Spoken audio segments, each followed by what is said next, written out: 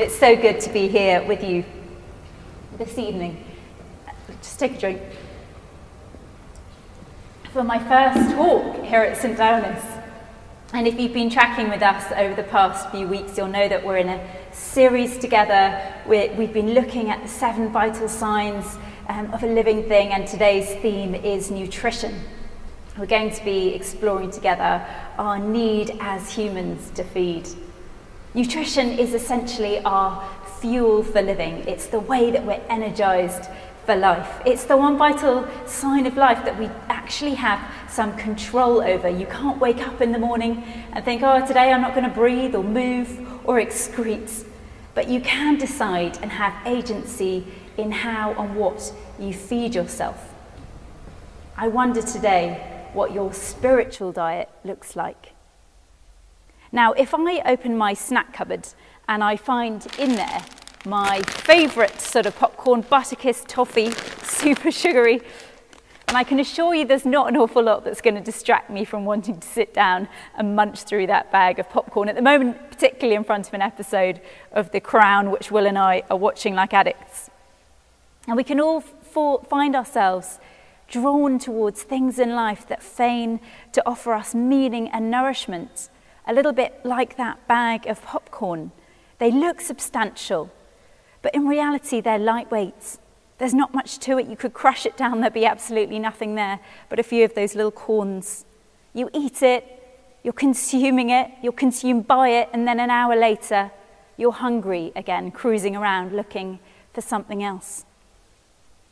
The trouble with poor spiritual nourishment is that it can take a long time to realize that we're actually missing something essential, and that as a result, we're beginning to waste away. The Vanderhart fridge has got a whole shelf just dedicated to sauces. We've got ketchup, we've got mayonnaise, we've got dodgy, kind of spicy garlic mayonnaise that we brought back from Holland. Regret that choice. We've got at least 3 different varieties of mustard, and even Judah, who is 4, loves mustard. And I like to think this is because Will has sort of taught them these very uncouth eating habits of dousing everything in sauce. The reality is that I'm a really bad cook, so everything needs dousing in sauce. And there's a myth that the world sells us that to be a well-rounded person, we need on the plate of life a whole bunch of different things. We need over here a portion of successful career. We need over here a slice of great marriage or relationship. Over here a generous helping of toned and beautiful body. Over here a sprinkle of idyllic house or perfect children. And Jesus, he's like a dollop of ketchup on the side of the plate that just completes the meal. But here's the thing. Jesus isn't willing just to be the sauce on the side of your plate. He won't settle for that. In Matthew 6:33 it says, "Seek first the kingdom of God, and all these things will be added unto you as well." The call today is to make Jesus our bread, to make him the central feature on the plate of life. And when we do that, everything else can become like an optional sauce on the side. Today, I want to invite you to discover what it might look like to find full satisfaction in him, to stop craving the things that you know won't actually satisfy your soul, to find the one true eternal food that your soul needs. We're going to read together now from John 6, verses 35 to 37, and encourage you to open that up in your Bible now. Then Jesus declared, "I am the bread of life. Whoever comes to me will never go hungry, and whoever believes in me will never be thirsty. But as I told you, you have seen me, and still you do not believe. All those the Father gives me will come to me, and whoever comes to me, I will never drive away." So what does it mean then to do what Jesus says in those verses, to feed on him as our bread? And I want to suggest today that there are 3 different ways that we can feed on him. Firstly, we need to digest God's word. John describes Jesus as the Word of God. In the beginning, he says, was the Word, and the Word was with God, and the Word was God. Jesus is this Word. He's the living Word. This is the record of his actions and his exact words when he was here on the earth. And if we want to get to know him, we've got to get into this book. And I don't just mean the secondary sources around this book, but I mean this very book itself. I've got this, and this is actually a new edition of the Bible that I bought in the summer. And my last one, literally the pages were just dropping out, and I kind of reluctantly had to buy another one. But I spent a while researching, and I've got this journaling edition, and I can basically doodle and draw and note and annotate around the verses, which I love because it helps me hold on to them and remember what God has spoken through them. And I keep this big old Bible right by my bed. This is what Rick Warren actually says that he does. He keeps it open by his bed, and then when I wake up in the morning, what I try to do is the first thing in my day is to read a chapter.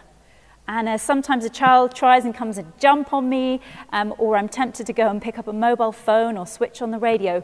But I try to make the first thing that I consume this book. There are so many different ways that you could feed daily on the Bible. And I want to encourage you that next time you meet as a life group, to have a chat together and ask one another, what are the best resources you've found for digging into the Bible every day? You could get hold of the Passion Translation and see how that changes your perspective on texts that you might be really familiar with. You could try reading through the Bible in 1 year, start in January, it's coming soon. Read through the Bible in 1 year and use the Bible in 1 year app. Share your best Bible reading hacks with each other this week. And maybe you're listening to me and you're thinking, well, that's great for you, Louis, and you managed to read the Bible, but I'm just not really feeling that inspired about it at the moment, and it just never quite seems to happen. And I want to tell you today, I absolutely relate. There's always a diversion, there's always a distraction, there's always something else that kind of wants to pull me away. When we had Joseph, our middle child, after he was born, I had postnatal depression. And I moved into this kind of period of my life where the last thing I really wanted to do was pray or read the Bible even. And I had so many massive questions in my mind around the character of God, whether he could be really there, if the things that were going on in my world then were happening, how could he be love? And the only way that I could really read the Bible was just to pick up the Psalms and to read a little bit of those very depressive Psalms that David wrote when he had depression. And that's all I could stomach in that season. I was clinging on, if you like, to the tiniest crumb of the bread of life. And if that's where you are today, if you're clinging on, I just want to encourage you, hold on. Because in those verses in John 6 we've read tonight, Jesus promises that he will feed you. He will satiate your thirst. I wonder if you've ever read the Old Testament book of Ezekiel. It's one of my favorites. Ezekiel is called to be a prophetic preacher. He has this vision where he literally sees himself eating a scroll of scripture. I'm not sure how that tasted, not sure I actually want to literally try it. But God says to him, and it's recorded in Ezekiel 3, Son of man, eat this scroll that I am giving you and fill your stomach with it. So I ate it, and it tasted as sweet as honey in my mouth. What I don't want to suggest to you today is that you begin some cerebral course of reading scripture, and maybe that sounds odd from someone who's in their second round of studying theology. But there's a reason that Jesus says that he is the bread of life and not the Bible study notes of life. Because bread is physical, it's substantial, it goes right into the core of our bodies. And that is exactly where Jesus wants to be in your life. This isn't about increasing knowledge of Scripture. I'm talking about engaging your heart, your guts, your emotions with the Word of God. And you can't do that if the only time that you hear the Word of God read to you or that you really engage with it is on a Sunday when you come to church. You need to feed daily. And as you approach Scripture? How are you approaching it as you pick it up to read? Do you come trusting that God will speak to you? The psalmist says, taste and see that the Lord is good. Every day, God has a good word for you in the Bible. A word that's relevant today to your financial deal. A word that's relevant to that difficult colleague that you're kind of struggling with how to talk to and work with. A word relevant to your tantruming child that you're trying to figure out how to parent. A word relevant to that marital argument that just seems to come back round the block every week. A word that's relevant to a life that's been turned upside down by the arrival of a new baby. Secondly, tonight I want to encourage you to feed in prayer. Prayer is the most incredible gift of God to us. And you can't earn the right to pray. You can't earn the right to feed on Jesus and to be with him in prayer. He sacrificed himself for you on the cross so that you can come to him daily, however you feel, whatever you've done, to say sorry to him and then be replenished and sustained and fed by his love. He says, I'm the bread of life. Whoever comes to me will never go hungry. Whoever believes in me will never go thirsty. That verse is reminding us that we just need to come. We just need to believe. You see, the disciples, when Jesus said this, thought he would then go on to say, well, you've got to do a whole bunch of good works and good deeds in order to please me. But no, he surprised them because he said to feed, you only need to come. You only need to believe. So what does this daily feeding on prayer actually look like? I don't know about you, but in this month of lockdown, I'm finding that any time that I get to spend face-to-face in real life with a real human person and a friend is such a blessing. Just a simple walk alongside the Thames, perhaps with a delicious flat white in hand, is such a gift at the moment. Today, I'm inviting you to invest in a friendship with Jesus just like that. To be with him, to listen actively to him, to enjoy him, and just to feast on his goodness. Walking along the riverbank is also my favourite way to pray at the moment, and I often begin my prayer walk by listening to an app. It's called Pray As You Go. It's an Ignatian reflection on Scripture. It's about 12 minutes long, and that enables me to engage with the word and in prayer. And then I find by the end of that 12 minutes, I'm kind of out of my own head of worries and concerns about whatever has been going on that day. And I can kind of move into the flow of just being present with God and allowing him to just be present to me. And then I might pray in tongues, or I might just soak in some worship music in that time. And I try to just have a few minutes in silence, however uncomfortable that may feel. This contemplative type of prayer that I'm talking about today is not simply about eating in order to live in the hurried way that we so often do, but it's about living in order to eat. It's not just about ticking off the prayer time, being like, done, off the to-do list, move on, or giving God that big shopping list of needs that we have today. But it's about the joy of reveling in prayer, of lingering in prayer. I challenge you to be late for a work meeting this week because you were reveling in a time of prayer with the Lord. We don't pray in order to live.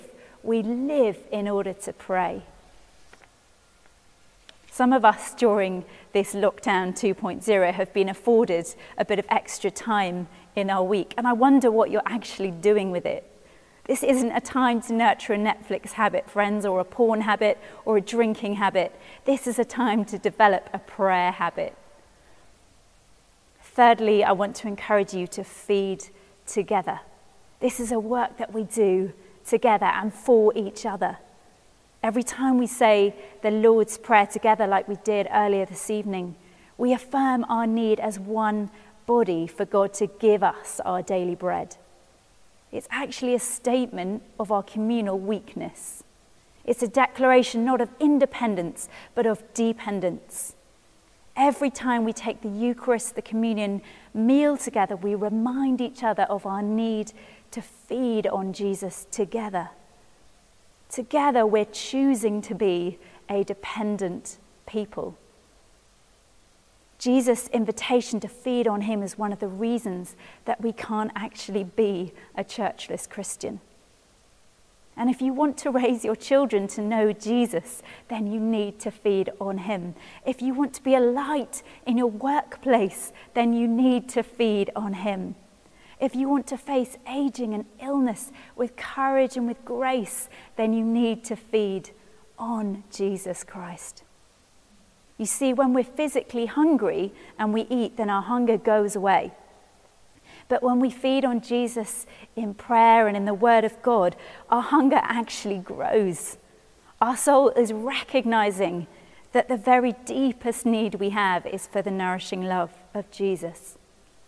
We need that nourishment as a church together because we have this exciting shared mission to make Jesus known and to grow disciples. When we feed on Christ, we have food to give away to another.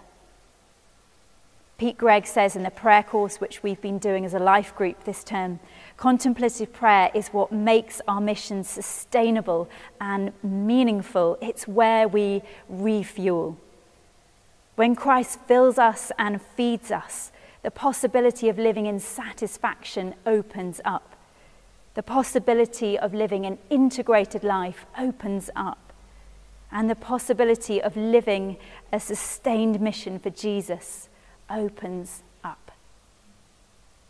Your invitation today is to be fed and refueled by Jesus, to be sustained by him.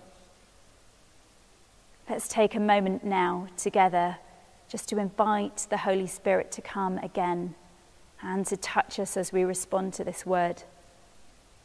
So I invite you at home, wherever you are, just to open yourself up now to the work of the Spirit. You might want to physically open your hands as a sign of that. You might want to stand where you are. Let's just take a moment of quiet.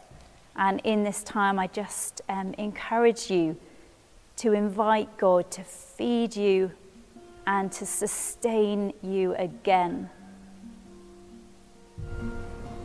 Invite him to sustain you for this week ahead to come.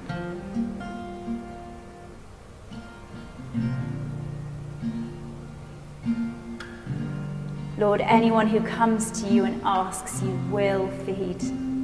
This food is free because of your death on the cross for us. You paid for us to have your bread. And your bread is a gift to us. We want to receive it today, thankfully. Father God, I receive this bread today. Teach me what it looks like to feed on you daily. Bring me revelation, Lord, now on how to feed on you in this season of my life. Grow my hunger for you today. Give me life and renew me from within. We pray all this in your name, Jesus. Amen.